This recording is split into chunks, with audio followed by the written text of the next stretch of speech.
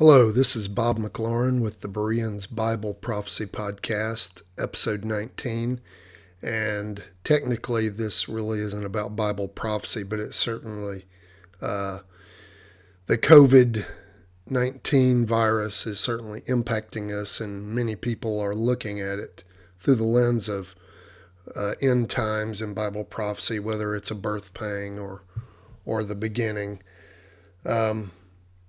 I really didn't want to come back to you unless I had something substantial to talk to you about, and for 2 weeks I didn't. And then yesterday morning I was looking at the Drudge Report, which has gone left, drastically left in the last few months, and had a link to an LA Times article that basically came out and said that hydroxychloroquine, which so far has been the most effective, cheapest, and easiest to administer remedy for the virus, highest rate of success.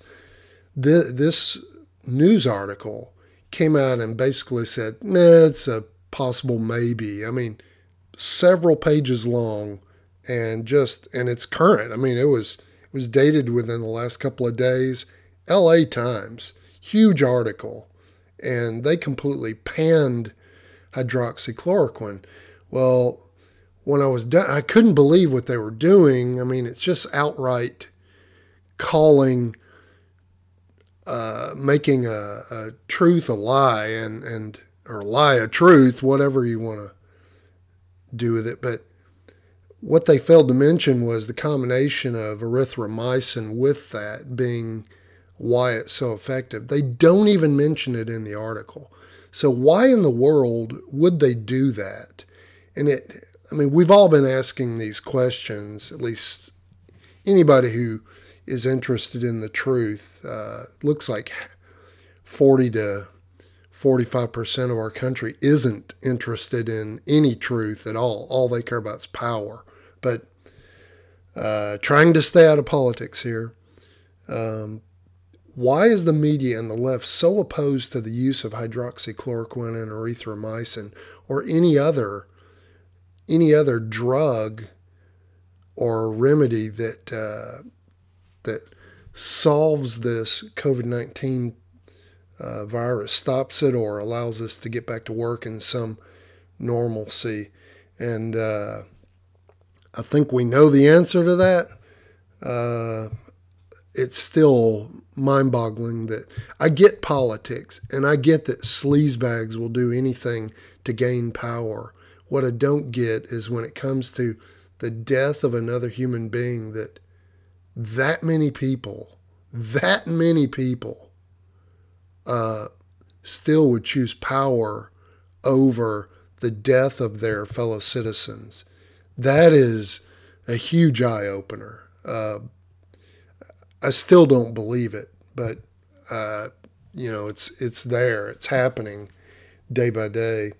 And the media they're not even healthy skeptics. They're actively opposing the reports of its effectiveness. And Dr. Oz, who I would not consider, I don't know him, don't follow him, but he was always associated with Oprah and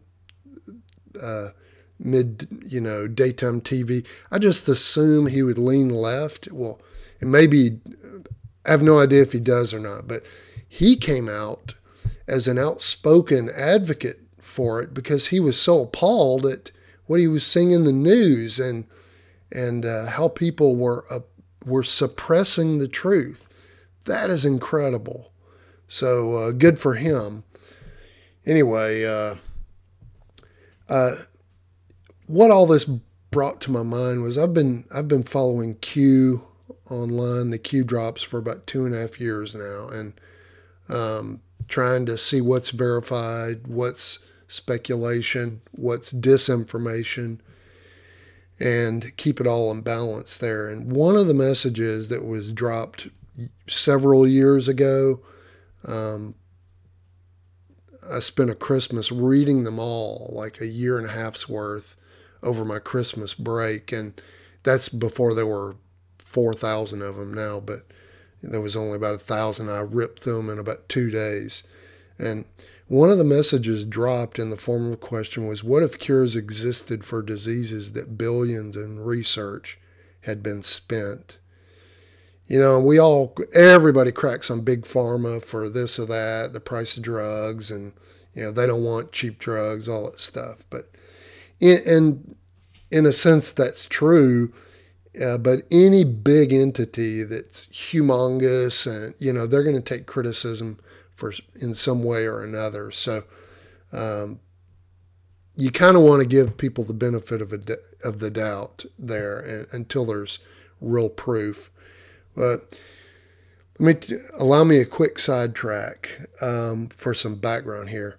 About 10 years ago, I became aware of an MIT engineer named Brian Peskin, and he had rediscovered, I say rediscovered, you'll understand in a second, the true cause of cancer, primary cause of cancer, from the research of a German scientist in the 1930s named Otto Warburg.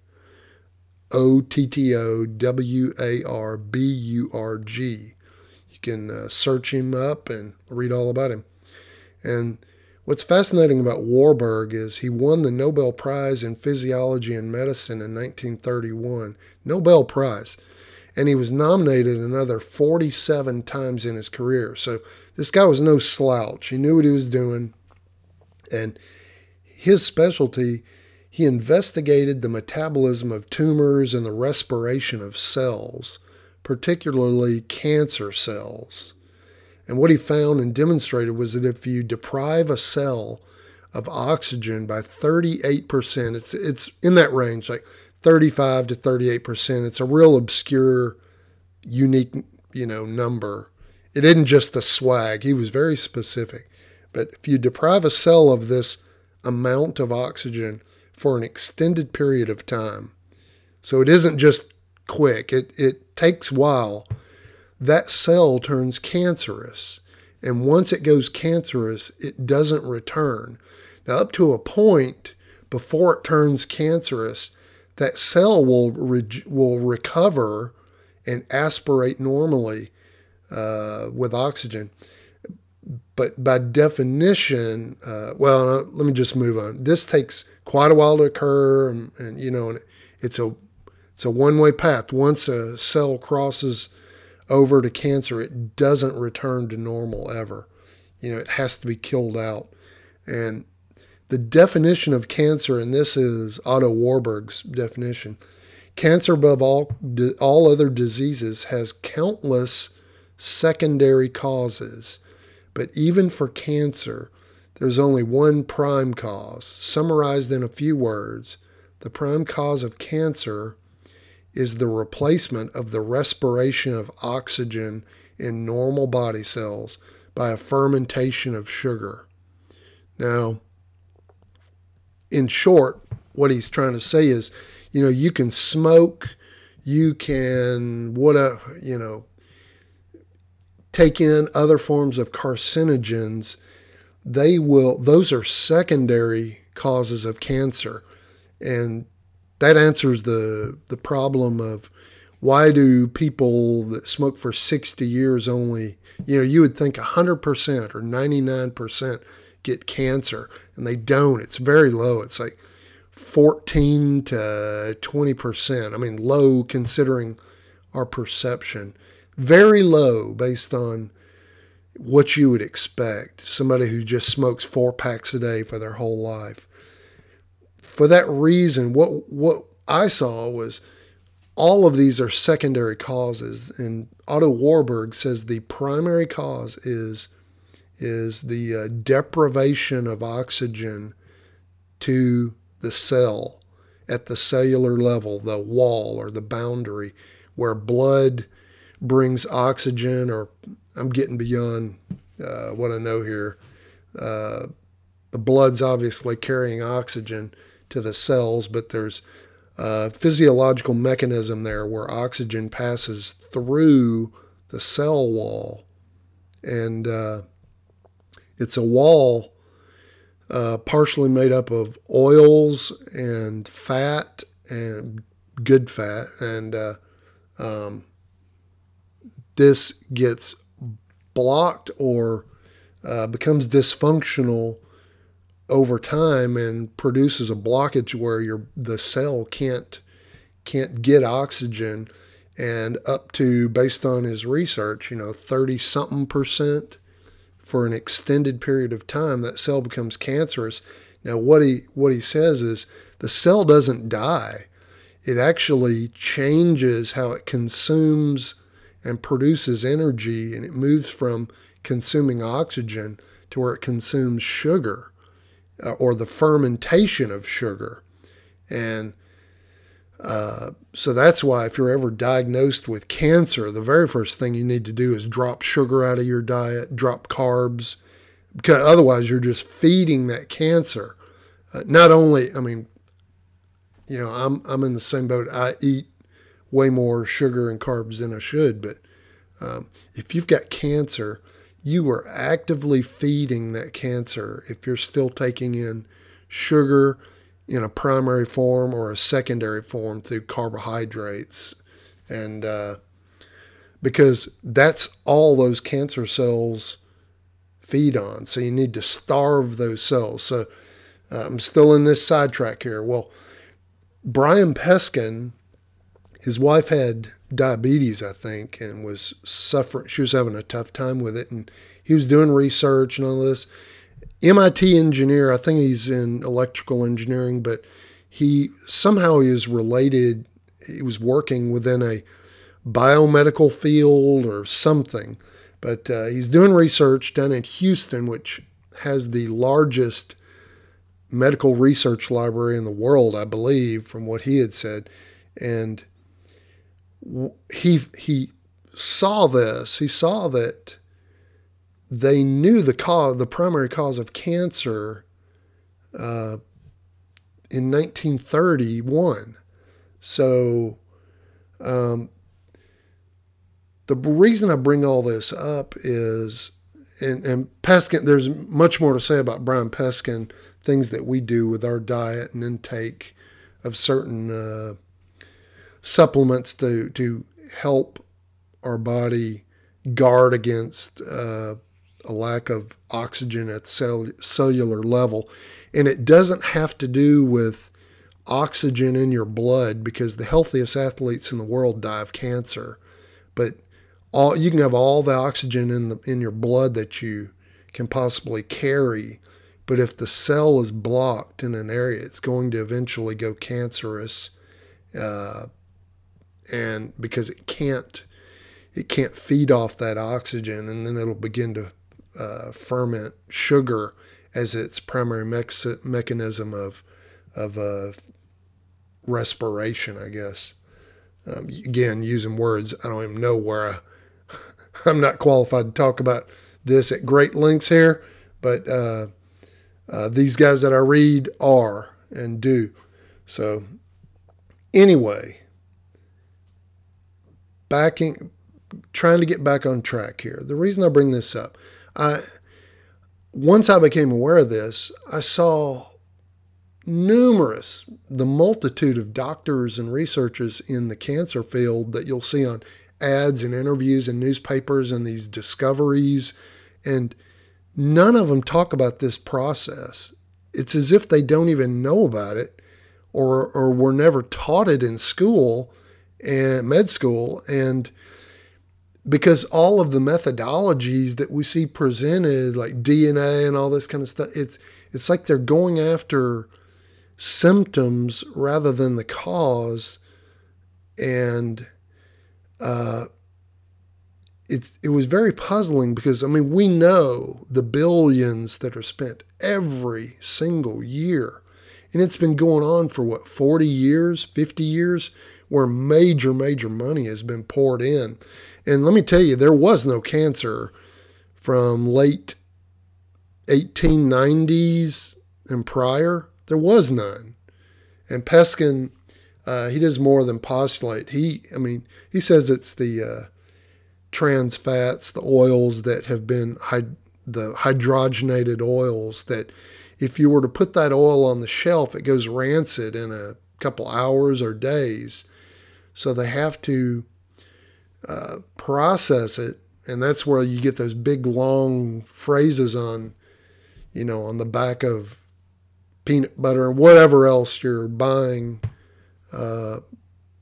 because it has to be stable on the shelf, and it's stable for a year or two. And a lot of times, well, that process basically kills any health value of those vegetable oils. And, it's not enough just to drop trans fats, because those are pretty much gone out of everything. But canola and all that, it's still oil that if you consume, and it's in everything, so you can't avoid it. But if you consume that without any remedy, eventually people that are more susceptible than others, they're going to eventually end up with oxygen being deprived at the cellular level, because that same type of oil is present within the cellular wall. And this is all based on Peskin. I trust what he's saying because I've read everything. I've seen how he's corroborated it, tested, and things like that. So, and his last name is Peskin, Brian Peskin. You can look him up and see what he talks about. All makes perfect sense without, he's not selling anything. He does have a book, but nobody gets rich selling books except Stephen King. So anyway, all that to say, trying to get back on track here.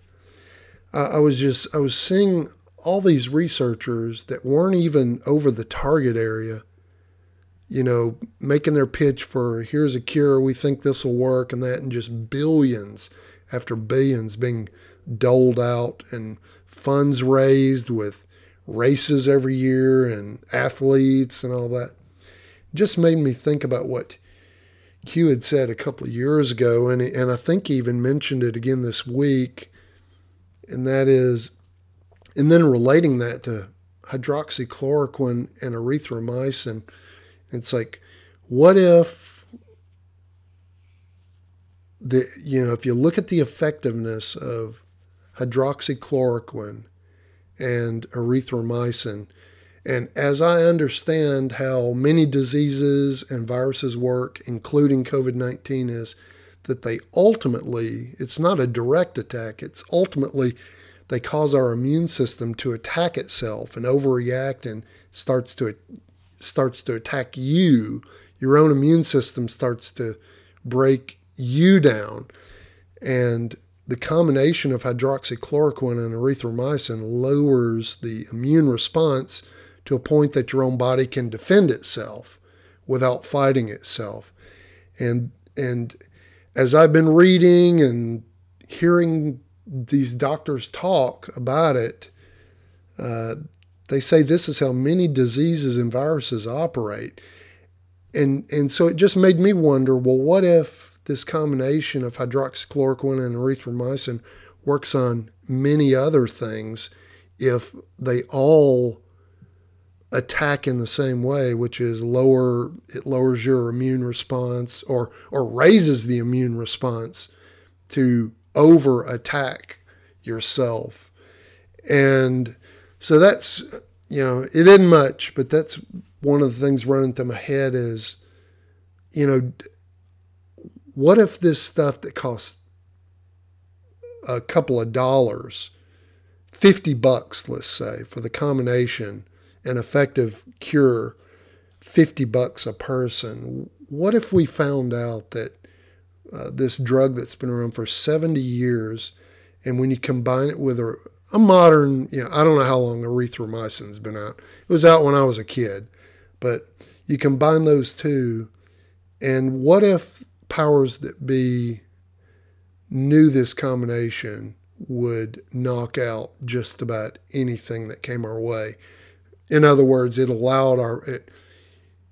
enabled our bodies to be able to fight against these other diseases that the establishment is out there pushing vaccines, and we need billions committed for research to find a cure and all that. And what if years and years have been going by when for pennies we could have all seen a great benefit from these ultra cheap generic drugs that have been out there the whole time. And the only reason it makes me think this is even a possibility is when you see the press and real doctors oppose the truth. It's one thing for them to say, yep, this is effective, but for whatever reason, it may not be the right choice for this patient or that. They're not saying that. They're saying it doesn't work. Doesn't work. They're outright lying. And the studies I've seen, it's 96% effective in a lot of places and trials. So just amazing. It's hard not to believe conspiracy theories after what we've seen in the last 3 months and what side of the truth people are standing on. So sorry if that isn't pure Bible prophecy, but that's what we're living through right now. So take care. Talk to you later.